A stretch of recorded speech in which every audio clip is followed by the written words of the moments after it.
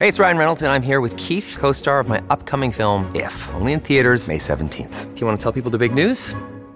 All right, I'll do it. Sign up now and you'll get unlimited for $15 a month and 6 months of Paramount Plus Essential Plan on us. MintMobile.com/switch. Upfront payment of $45 equivalent to $15 per month. Unlimited over 40 gigabytes per month. Face lower speeds. Videos at 480p. Active Mint customers by 531.24 get 6 months of Paramount Plus Essential Plan. Auto renews after 6 months. Offer ends May 31st, 2024. Separate Paramount Plus registration required. Terms and conditions apply if rated PG. Hello, everybody. This is Marshall Poe. I'm the editor of the New Books Network. NBN listeners like to read books and buy them. So we thought we'd tell you that right now, our friends at Princeton University Press are having a remarkable site-wide sale. You can get 50% off books, including ebooks and audiobooks, with the code 50, F-I-F-T-Y, at checkout until May 31. You can save some real money on Princeton University Press books. I encourage you to go there and check it out. Welcome to the New Books Network. Hello and welcome to the New Books Network. I'm your host, Anna Lindner, and today we're going to be talking to Dr. Kayama Glover, who is the author of A Regarded Self. Kayama, thanks so much for coming on to the podcast today. It is a pleasure. I'm looking forward to our conversation. Definitely. So Dr. Glover's research and teaching includes Francophone literature, particularly that of Haiti and the French Antilles, colonialism and post-colonialism, and sub-Saharan Francophone African cinema. She is the author of A Regarded Self, Caribbean Womanhood and the Ethics of Disorderly Being, which is the book we'll be discussing today. And she has also published articles in the French Review, Small Axe, Research in African Literatures, the Journal of Postcolonial Writings, and the Journal of Haitian Studies. And she's also co-edited works including New Narratives of Haiti for Transition magazine, Translating the Caribbean for Small Axe, Marie-Ville Chateau, Paradoxes of the Postcolonial Feminine for Yale French Studies, The Haiti Exception, and The Haiti Reader. She is the founding co-editor of Archipelagos, a journal of Caribbean digital praxis, and the co-host of Writing Home, American Voices from the Caribbean. Finally, she has done significant French-English translation work. So to start off, just wanted to talk briefly about you, kind of where you grew up, where you got most of your schooling, informal or formal, and how you think that shaped the writing of this book. Oh, wow. That is a question I did not expect, but sure, I'll give it a shot. So I am from the New York area. I grew up in Westchester County, and from there went to undergraduate at Harvard in Cambridge, and was majoring there in African American studies and in French history and literature. These were two separate concentrations that when I came to my senior year in college, I realized I wanted to, rather than doing a thesis on one or the other, I wanted to try to figure out something that would bring the two together. My thesis director at the time was a person named Henry Louis Gates Jr., who obviously is a leading light in African American studies, and who said to me, you know, one way you might do this is to do a thesis on Josephine Baker. And I was like, oh, all right, that sounds interesting enough. And I had realized that there was a collection of press reviews of her shows when she first came to Paris in the 1920s, and that I could go over to Paris and do some research. And so that's what I did. And once I got to Paris and sort of started digging around a little bit into like the reality of what Black France was at the time that I was there, but also in the time that she was coming up, there were some things that kind of, I'd say, nuanced my understanding of what France was and made me far more interested in sort of the French colonial empire and sort of racial dynamics that escaped the idea of France as the land of liberty and welcome for people of color that I had kind of gone into college thinking that it was. And this, we're going to land somewhere, I promise you. It's a kind of twisting story. part of my research, I had discovered that at one point in 1931, Josephine Baker was named Queen of the Colonies for that year's colonial exhibition. And of course, that was absurd because she was from St. Louis, Missouri, not from a French colonial state. And the surrealist artists kind of made a big deal out of this and pointed to the problems with colonialism more broadly. And so from that kind of like stepping stone of Josephine Baker, I started becoming interested in the surrealists, who I then discovered spent a great deal of time in the French-speaking Caribbean during the Second World War as they were fleeing the Nazi occupation and the Vichy government. So I had followed Josephine Baker across the Atlantic to France. I then followed the surrealists back across the Atlantic from France into the Caribbean and discovered that one among them, the most famous among them, André Breton, had been in Haiti in the mid-1940s and in fact had a hand in what turned out to be a revolution in 1946. And I was fascinated by this moment in time, in particular, by the fact that in this small nation state that had escaped the grip of France's colonial empire, that it had managed in that place to bring together the ideas of poetry that were part of surrealism and of revolution that were part of avant-garde art and literature, but also part of Haiti's history, to create an actual political moment. And I really kind of never looked back after that. I was like, why would I go back and study France? I'm much more interested in sort of the dynamic phenomena of resistance through art, through literature, through culture, through violence, of course, as well, in the Francophone Americas in particular, and then in the wider French Empire. So that kind of set me on a course from AFAM in French to Francophone, which is not exactly a mix of the two, but I don't know, sort of an outgrowth of those two interests. But that doesn't get us to this book, because this book is not just Francophone, it's also Anglophone, it's Caribbean, broadly speaking, in those two major linguistic traditions. And there, my earlier work and my first book, I really somewhat narrowly, though it's an expansive country, but somewhat narrowly focused on Haiti. And also, I would say, on male authors, because I was interested in a particular literary movement that was really enacted by male authors. And so I turned my gaze, I suppose, in this putting together this second project to thinking about less about authorship and more about characters in novels, and specifically about feminine characters. I discovered some of these characters, as early as in graduate school, and realized that I had always been taken by them, and I kept coming back to them for some reason. And I realized that if I kept coming back to them out of some sort of curiosity or some other affective reason, I wanted to explore it from an intellectual perspective and see, all right, what do these women that are in these books have in common that makes me think about them as exemplars or troublemakers or provocateurs that make me want to do some real intellectual work around them. And so that's kind of how I got to A Regarded Self. A bunch of characters that I kind of hated, and wanting to figure out what makes them tick. Right. That's a long-winded answer, but you asked a big question.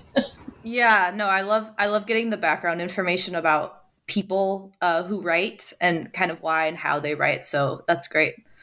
And transitioning actually into my next question that does fit with what you were just talking about. Your book is a series of case studies about African-descended women whose personal behavior and actions don't really quite fit into the conventional frames of African-American cultural feminist studies, as you put it. Could you explain a little bit why that is and why you decided to amplify these stories kind of because of, maybe not even despite, the fact that it doesn't fit into that frame? Yeah. So I'll make one slight nuance. So there's 5 women characters, one of whom I think, what was important to me to understand and how I put together my corpus was, all right, what do these women have in common? And this is kind of querying this idea that they're all Afro-descended. One of them is not. She's actually a French woman, but who was born and raised in Haiti. And so I think just in terms of the characters, just to say that my guiding light were women that they're not fitting in began with their very personhood. So each one of them is so-called mixed race, so neither from one or another strict quote unquote bloodline or racial identity, and also culturally mixed, and then also in many cases geographically displaced. Like their story, in some instances, takes place outside of the place where they were born or where their family's from, etc. So in terms of their identity. But the question was why I wanted to talk about these women in particular. Yeah, it's what you hinted at, which was because I found them not only to be troublemakers with respect to kind of what I think of as the usual subjects, like the patriarchy or the white triarchy or white supremacy, but the ways in which they shone a light on progressive communities or communities that were used to understanding as being, quote unquote, morally good, and thinking about how the fact of their not fitting in signals what I would think of as really an imperative to be wary and vigilant to the kinds of borders and exclusions we can establish even amongst the most well-meaning communities.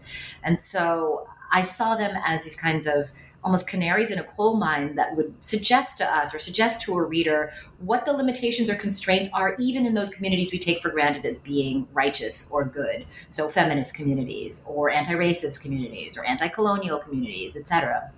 I was interested in seeing how their provocations held up a mirror to even the most well-meaning and well-minded readers and communities.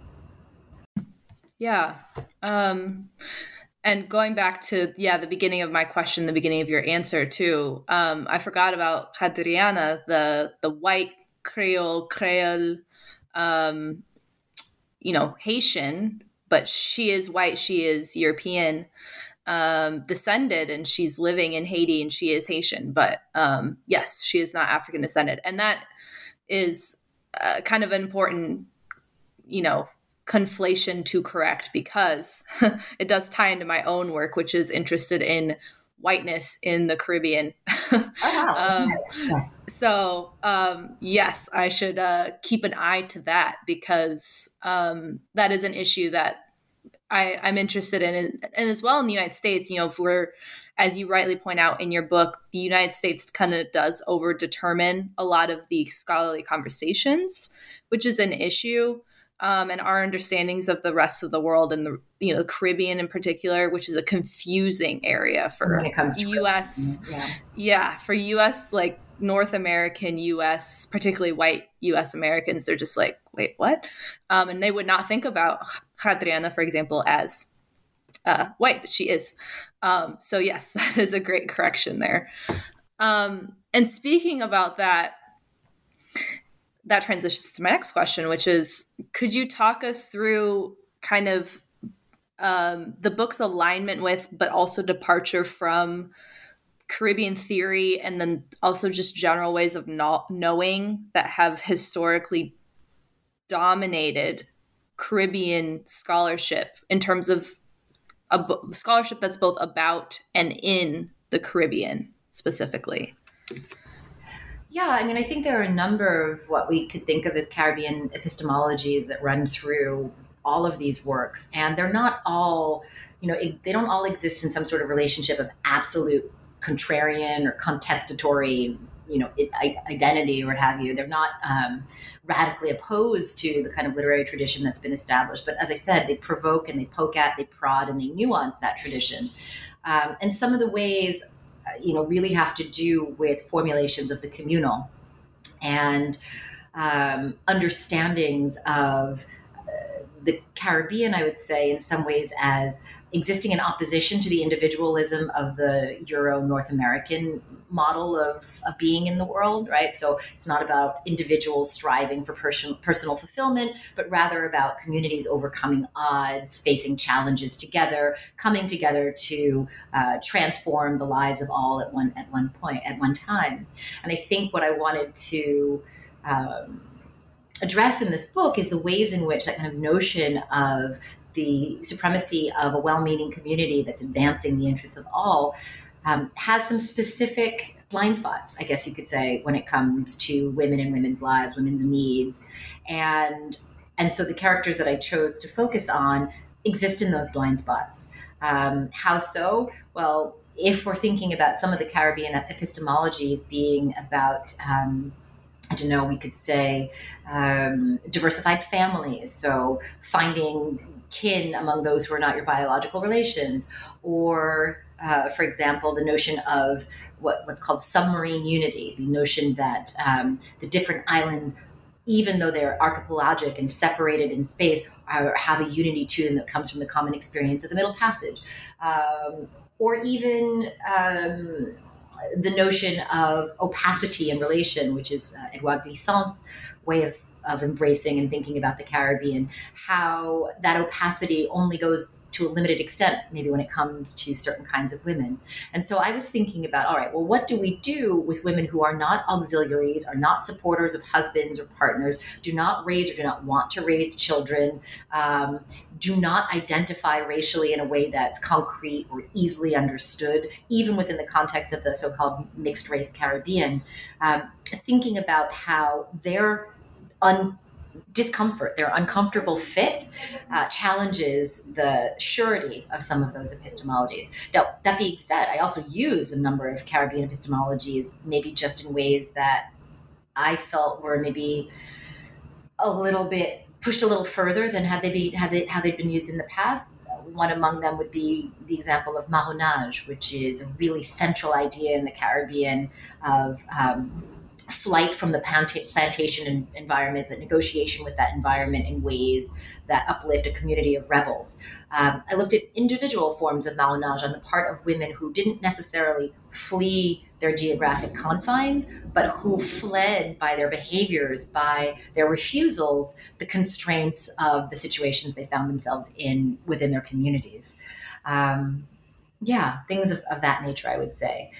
What you could call perhaps petit marronnage, small acts of marronnage that were nonetheless insistent and provocative and even dangerous. Yeah, and that ambivalence, and you use that word in the book, I think is important. The both and approach. Well, I will just point out that's absolutely crucial. I think also not to make too bad of a pun, but the black and white nature of much of our thinking around good guys and bad guys, around black and white in the world and in the Caribbean and imperial context more broadly, these women really screw with the certainty. And so ambivalence is a term that makes sense when thinking about them.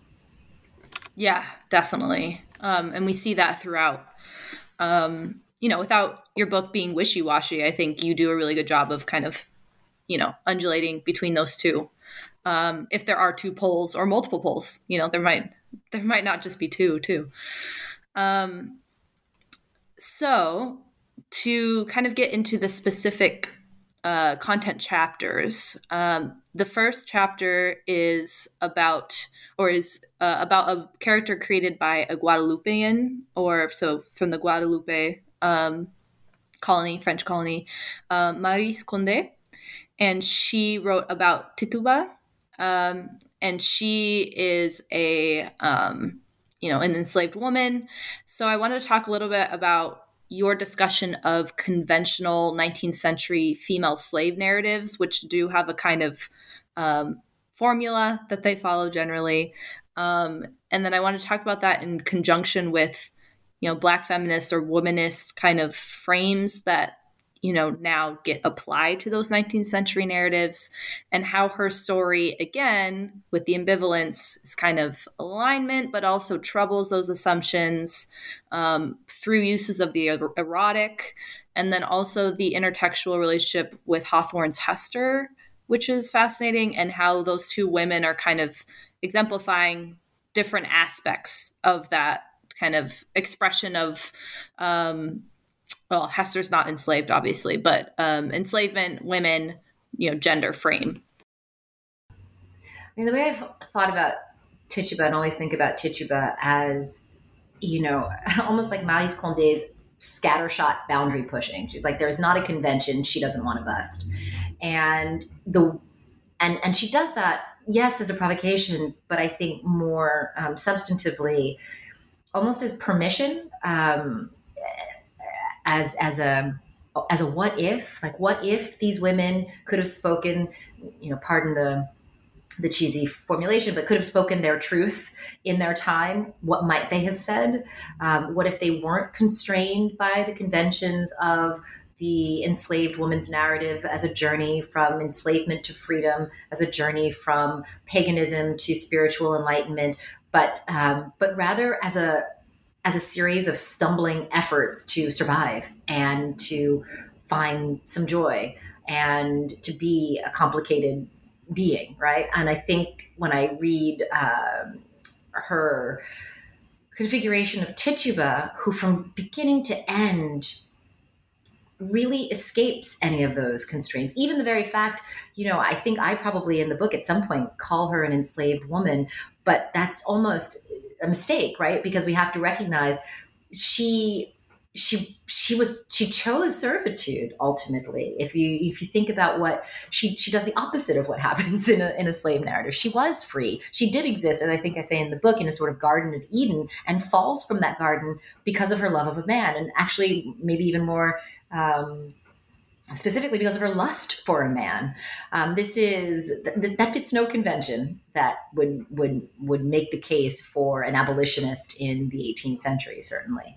The fact too that Tituba in Maryse Condé's telling is a flawed human being, a deeply flawed human being who makes mistakes that are both egregious and frivolous, while also being a lovable being, right? So her vast imperfections and her flaws, but yet this sort of galloping need to be loved that I think escapes the text itself and maybe even interpolates the reader to some sense. Love me. And I think she says at one point, Tituba wants to be loved. Who loves Tituba? Tituba wants to be loved. She must be loved, is an appeal, right? I think to imagine the possibility of humanist love for those who are imperfect and who still merit our support, our defense, our appreciation, etc.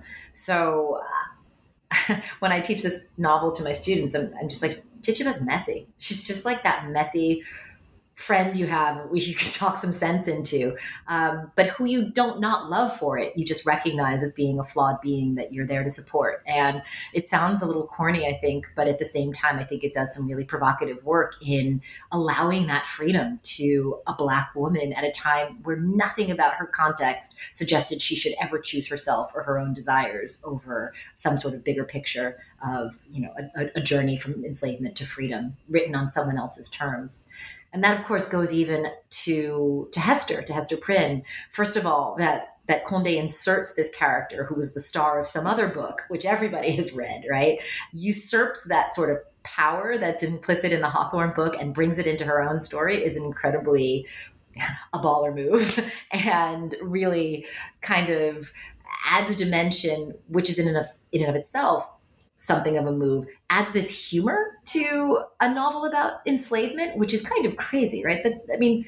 We shouldn't probably be laughing at two women who have been, one who has at this point become enslaved, the other of whom has been cast out of society by the hypocrisies of patriarchy.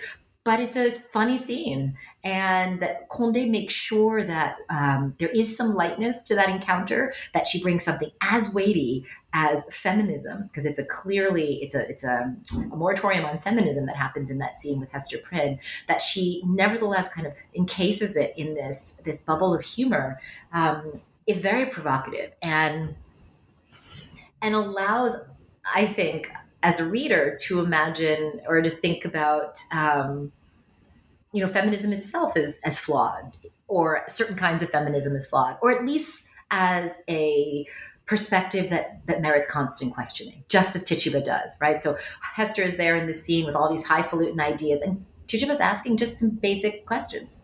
But what if I like men, or want to have sex, or even want to be submissive sometimes, or is, asking questions that are meant to be problematic, but that kind of knock Hester a little bit off of her high horse and bring her to a more human level. So, yeah. Yeah. And it's fascinating because now the kind of current discussions of feminism, I think, kind of revolve around feminism is whatever women want to do, I think is kind of the conclusion that a lot of, like, at least mainstream feminists have come to. But this is which is 1986, so, well before right. this moment.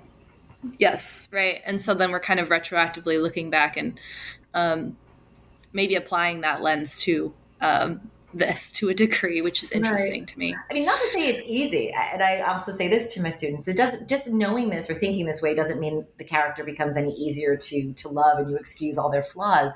But it's just to recognize, I think, what Condé is trying to do in the process of creating a character who risks being unlikable or tough to get behind.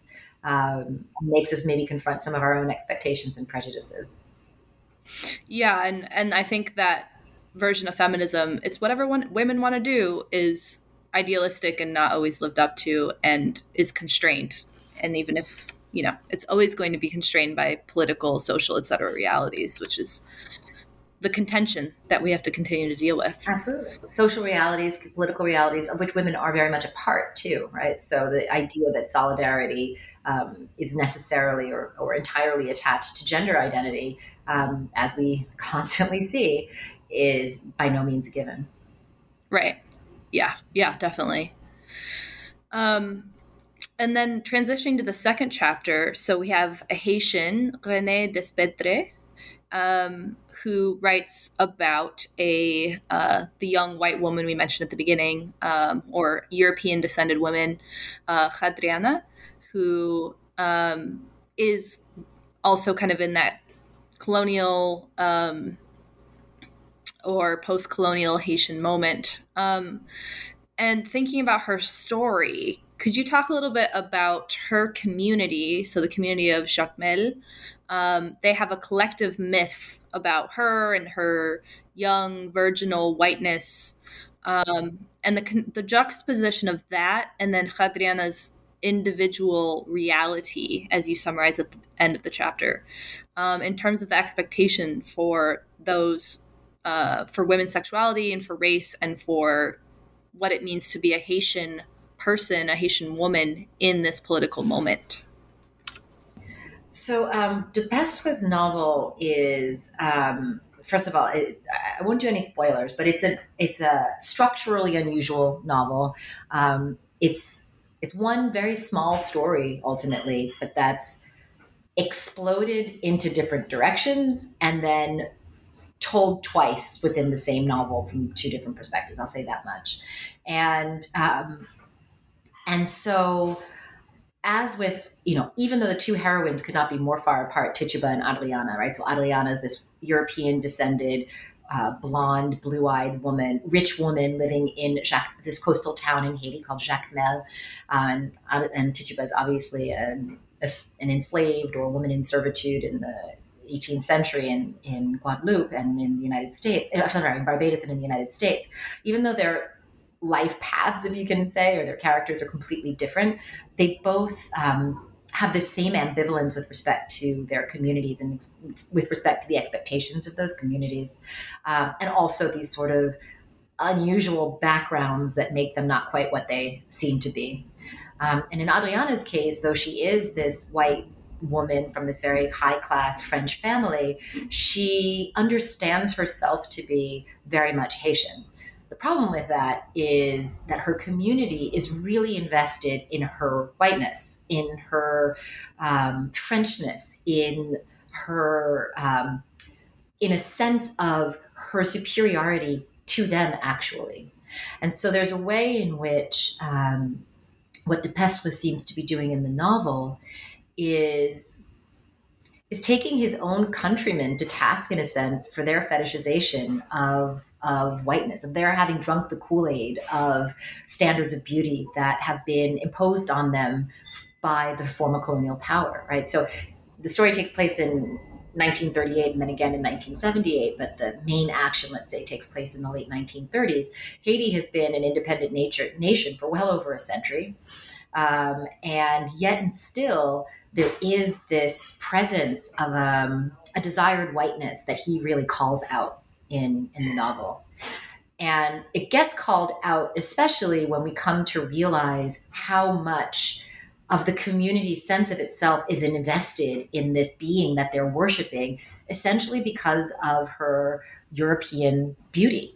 And I will say also, he kind of puts that European beauty in the frame of Haiti's traditional religious spiritual practices, notably Vodou, to show how even within Vodou there is a goddess, Erzulie, fair-skinned, if not white, who is most beloved, who is cherished and spoiled. And there too, what sets her apart is her whiteness. And so there's kind of a real questioning of the embeddedness of a certain kind of colonial mentality that persists even and well into a post-colonial moment. And the town of Jacmel itself, which is this incredible, the novel is really funny and descriptive and beautiful, but the way that de Pestre describes this town is as really ambivalent in and of itself, like struggling with its own desires to be more unbound, more free, more perhaps sexually honest or what have you, but also constrained by a bourgeois code of behavior that means that there's this kind of subcurrent or this tension that exists among all the members of the community. And so that tension gets like dumped onto Adriana. She's meant to sort of maintain this pure core at the center of which everything revolves, around which everything revolves. And when she is transformed into a zombie, this happens early on, so it's not too big of a spoiler. When she's transformed into a zombie, the community really is left to figure itself out, to understand itself, to confront what it's done to her during her lifetime, and whether it's able to face that after her false death. So it's really, a really fascinating tale in that way. Yeah. And, thinking about, her as almost a figurehead of aspirational whiteness, aspirational Frenchness that is still explicitly coded as Haitian, and thinking about, how they're going to try to forge their collective community identity kind of with that and of that, but also contrary to that, because that whiteness is aspirational. They know that they cannot obtain it. Is fascinating to me. Right. And what they do to try to obtain it, right? So the premise of the book is that this woman, Adriana, is meant to marry a local Haitian boy, presumably of like an upper class, but it's presumed that he's ethnically Haitian, so a brown or black man. And the whole idea is that when she marries him, the community kind of gets her, but that's the summum of their realization of themselves is to have her embrace them by virtue of this marriage. And in as much as that marriage is thwarted by the fact that she turns into a zombie on her wedding day, the community is left completely déboussolé, as we say, like completely in a state of distress, and recognizing how much it relied on her and coming to terms with what that says about them. And this all kind of happens through a central narrator who is a little bit an avatar of René de Pestre himself, who kind of takes the reader through this perception of this woman and what it does to his community. Right. And going off of something you just said a minute ago, I'm too overdetermined by this, but I'm always thinking about mestizaje in Spanish. I don't know exactly what the rendering is in French. Mestizaje. Yeah. So racial and cultural mixing as the process that has created and then cements the identity of the Caribbean. And her, representing that white French Creole-ness, a word originally just meaning like not only applied to whites, but people who are born in the New World, into the Caribbean, in the colonies, but sometimes are of European descent, maybe fully. And then her marrying, a supposedly mixed race, whatever that means, brown or black, little, actual Haitian actually, more associated with what we think of as Haiti, boy, kind of representing that mixing, and what kind of the force of that is what always fascinates me. Indeed. And Haiti is a particular case where, unlike some of the other Caribbean nations, because it took independence as early, as it did in 1804, and with that process, went a far way to expelling most of the white population. This is a country where the word for person is nègre, is black person, right? And so the irony, though, that these sort of colorist, if not racialized, conflicts and discomforts are still so persistent into the 20th century is worth looking at and looking at closely. And for Dupestre, who at the time that he wrote this had not lived in Haiti since 1958, the novel was published in 1988. And even when he did live in 58, he was there only for a year before, getting into trouble with the dictator Duvalier's government and having to skedaddle off to Cuba for 20 years. He's writing from a place of true nostalgia to some extent, but also with, I would say, the critical eye that's afforded by distance. Sort of an ability to look back at the Haiti that he knew and what its challenges were in terms of crafting an identity that escaped the pressures and the horrors of the past, including the toll that the kind of phenotypic degradation of Blackness continues to have in that country. He, from where he sat, being willing and able to talk about race in Haiti, I think is particularly interesting. Yeah, and to kind of counter what I said a few minutes ago, too, it's with all of what you just said, in some ways, Haiti is a little bit of a disavowal or a rejection or pushing back of the kind of mestizaje mixing narrative because, like you said, it was more of a explicit reclamation or claiming of Blackness. And in some ways it kind of defies, which, obviously normally it goes towards whiteness, but then just so complex and messy and, again, aspirational, this kind of promise of the Haitian Revolution, which so many authors have written about, still falling short because of the economic situation that Haiti found itself in because of, colonialism and imperialism. And then the very stark economic inequalities along the racial lines that have continued for over 200 years. And so then that promise that is kind of ironic, sadly, bitterly ironic. And again, that is seen in this novel as she is, again, the kind of the epitome. And then she's obviously not even African descended at all. She's white. So, very fascinating.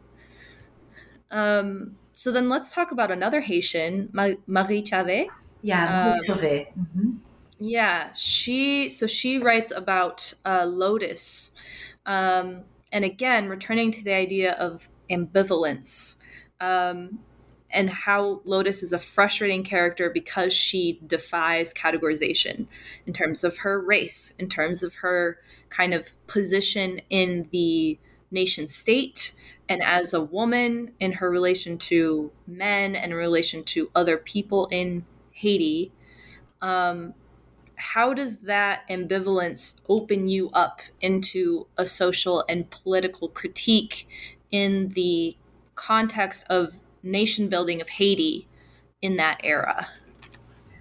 Yeah. So, for Fille d'Haïti, Daughter of Haiti, Marie Chauvet's book from 1954. Is that right? Is it 1954? Yeah, 1954 is really a product of its time in a pretty stark way, in as much as, her main character, you're right, absolutely ambivalent. So she is on the one hand, she is fair of skin and long of hair, and economically not rich, but certainly well enough off that she doesn't have a job and lives on her own and supports herself. But at the same time, excluded from polite society because her mother was a prostitute, and she is likely the product of her mother's relationship with either a French naval officer or an American Marine. It's not entirely clear, but her father is white. And so she's not part of the Haitian upper class that kind of came up as the upper class, but she is an arriviste. She's someone who, even though she has money, it comes from a disreputable source. So she's on the outskirts of the fair-skinned so-called mulatto community, but she's also very much on the outskirts of the urban Black, let's say, proletarian community, because she has a big villa and she doesn't work and she has fair skin and goes to school and all of these things. So she's this very lone and lonesome character. And she exists in the context against a historical backdrop that mirrors a period in Haiti, which was the transition from what was known as something of a mulatocracy, so like a fair-skinned, so-called, these are all scare quotes, mulatto regime in Haiti, the transition to what would ultimately become what's known as noirisme, which the terrible translation is Blackism, but the understanding of the term is a Black totalitarian state that really reached its highest order under François Duvalier in 1957. So this novel is telling the story of this woman, Lotus, this ambivalent woman, Lotus, who's caught up in the maelstrom of this rivalry or this burgeoning conflict between fair-skinned, so-called mulatto elites and the Black masses. And because she doesn't fit in, she sees both sides, I wouldn't say clearly, but she lets us see them. Like, she lets us, in her own confusion, in her own ambivalence, in her own suffering, she allows us to see the nature of the political strife that's happening all around her. And so in that respect, even though the novel itself, it's not Marie Chauvet's best novel, it's her first novel, so let's, to be fair, the story it's telling is ambivalent and really incisive, I think. Lotus, the central character, is not that likable. She's frivolous. She's not that brilliant. She makes a lot of mistakes, and only over the course of the novel comes to even understand herself, right? So we're along for that very, very bumpy ride of her journey of self-discovery, and it's not a straight line by any means. But as we go through her mistakes and stupid moves and disappointments and actual tragedies, violence that's done to her on multiple occasions, we start to get a picture of the landscape in Haiti at that time, of the same question of the dangers of colorism as attached to classism in a nation that's trying to build itself out from under the shadow of imperialism. And for me as a contemporary reader, I think a lot of the issues that Lotus allows us to see clearly are still present in Haiti today and are still undermining the possibilities for true sovereignty and coherence as a nation state. Those disorderly characters doing their disorder for their own self-actualization or whatever adjective that comes after self. Love that. I like self-actualization. That's a good one.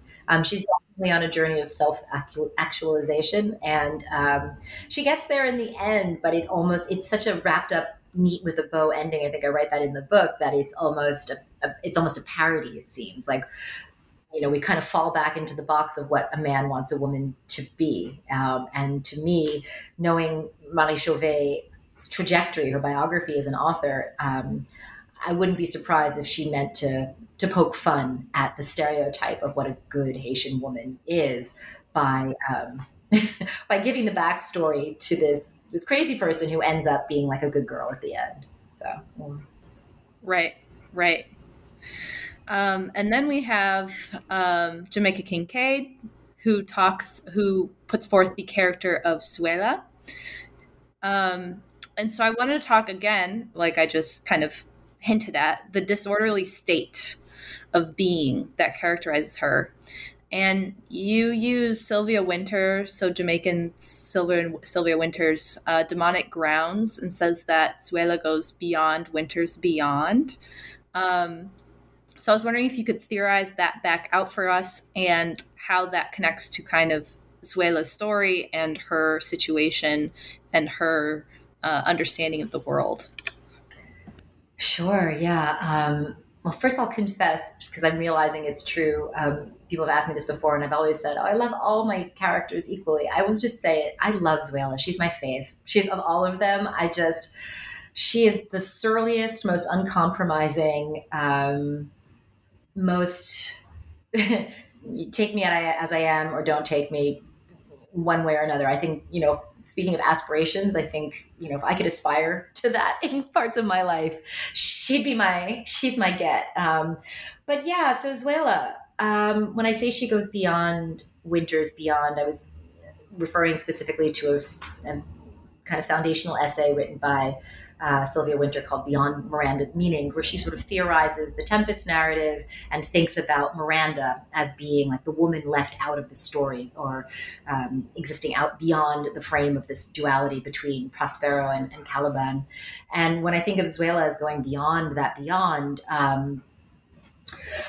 I think of Kincaid as being not necessarily interested in the white woman who is the point of the triangle that includes Caliban and Prospero, but the thought of a native woman.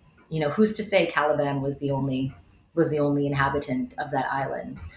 He was just the dum-dum that got caught by Prospero.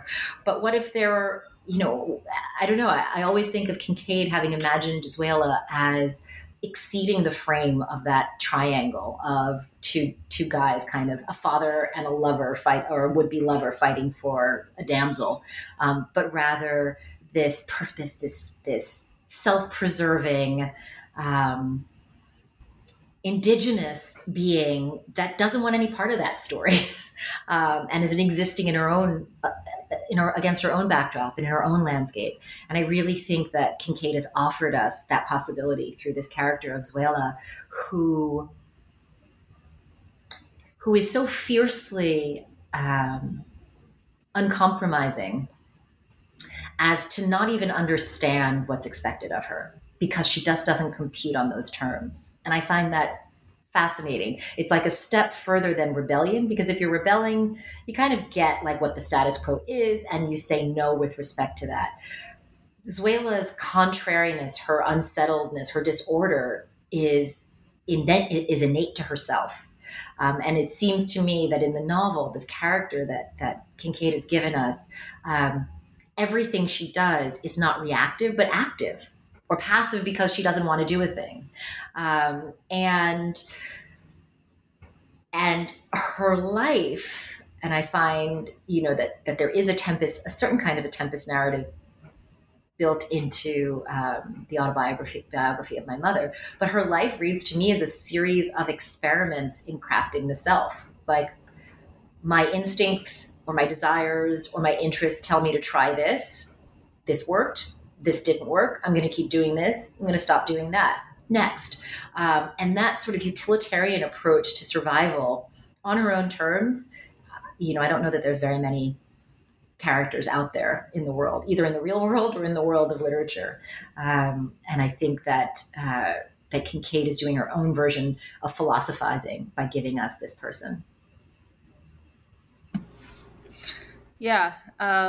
As an anxious, conflict avoidant person, I need to imbibe just a tiniest bit, modicum of what of her refusal. I mean, it's so contrary to just how I am, which is obviously probably. You can't live in the world like that. And isn't that ultimately, I mean, it's not like Kincaid gives us a happy ending by any means,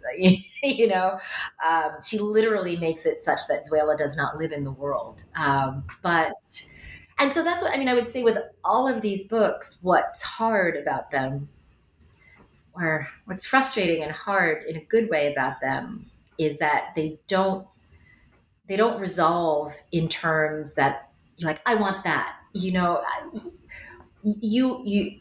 as a reader, at least this reader, and I find with my students as well, it's not like we want to land where Tituba lands, because, right?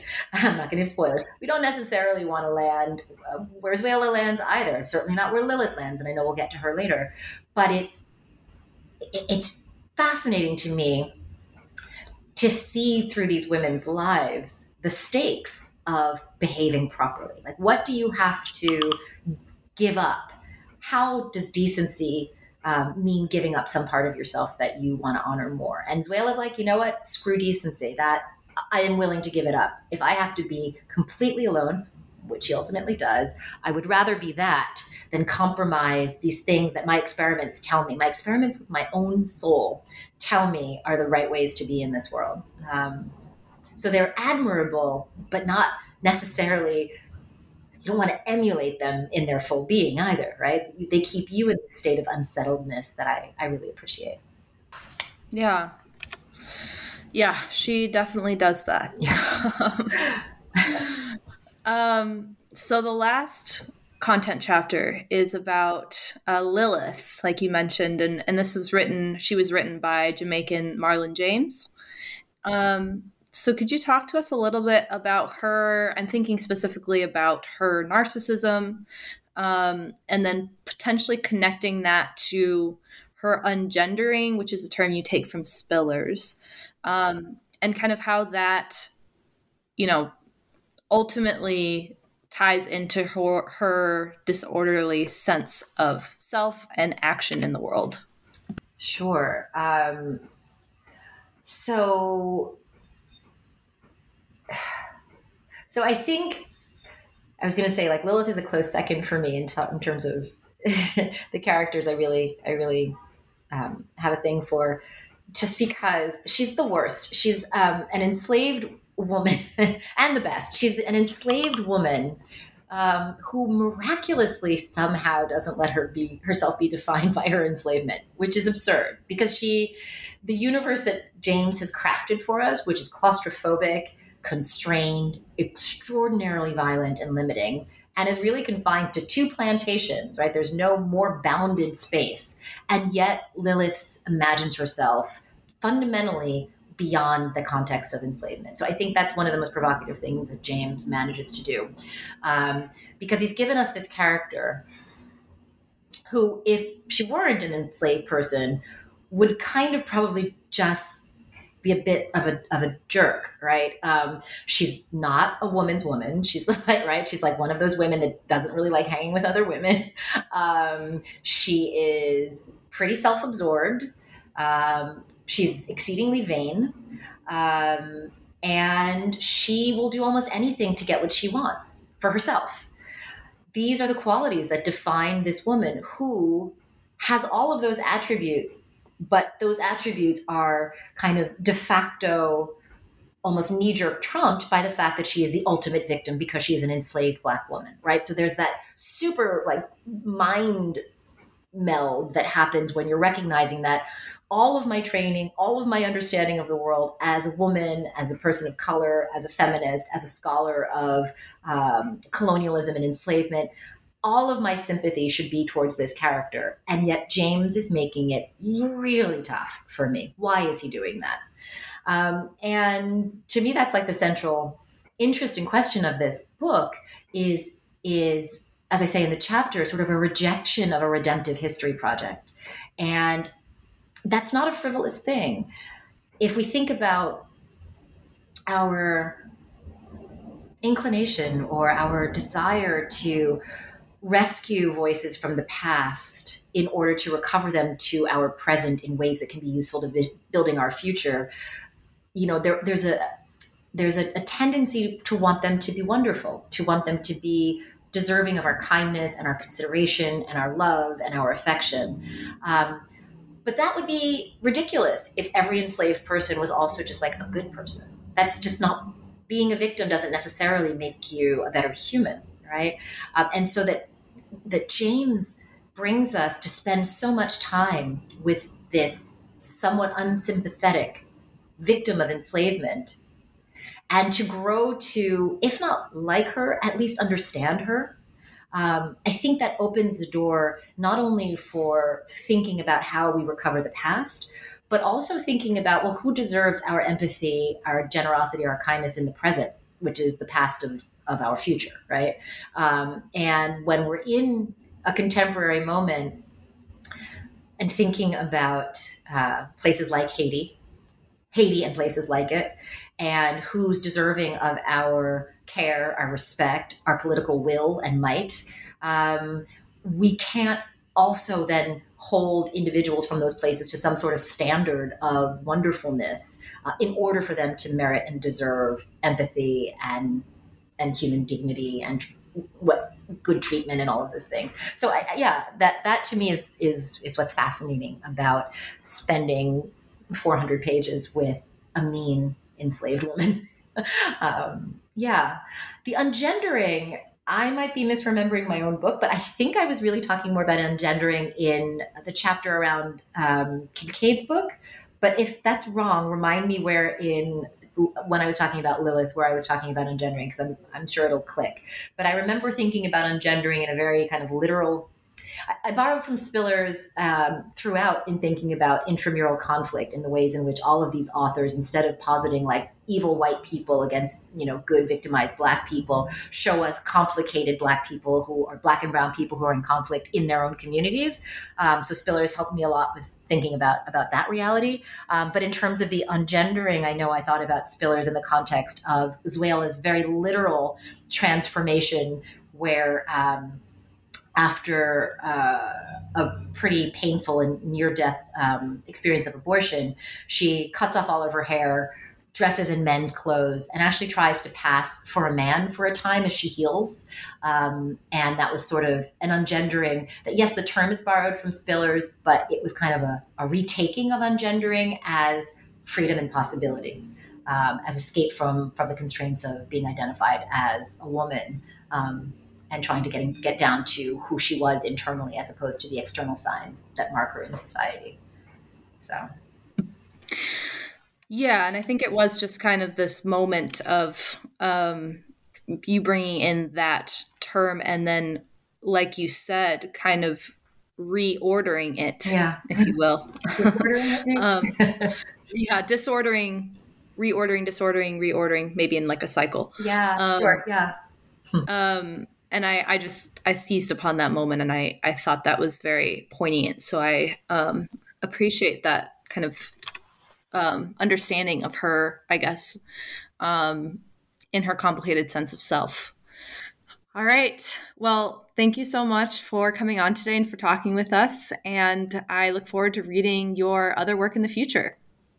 Thank you so much, Anna. I really enjoyed this conversation, and I really appreciate your taking the time to delve back into the books. I miss them. I miss working on them. So it was lovely to be able to talk to you about them. And I hope you'll read some of them as soon as you get a chance. Yes, definitely. Thanks so much. My pleasure. Take care.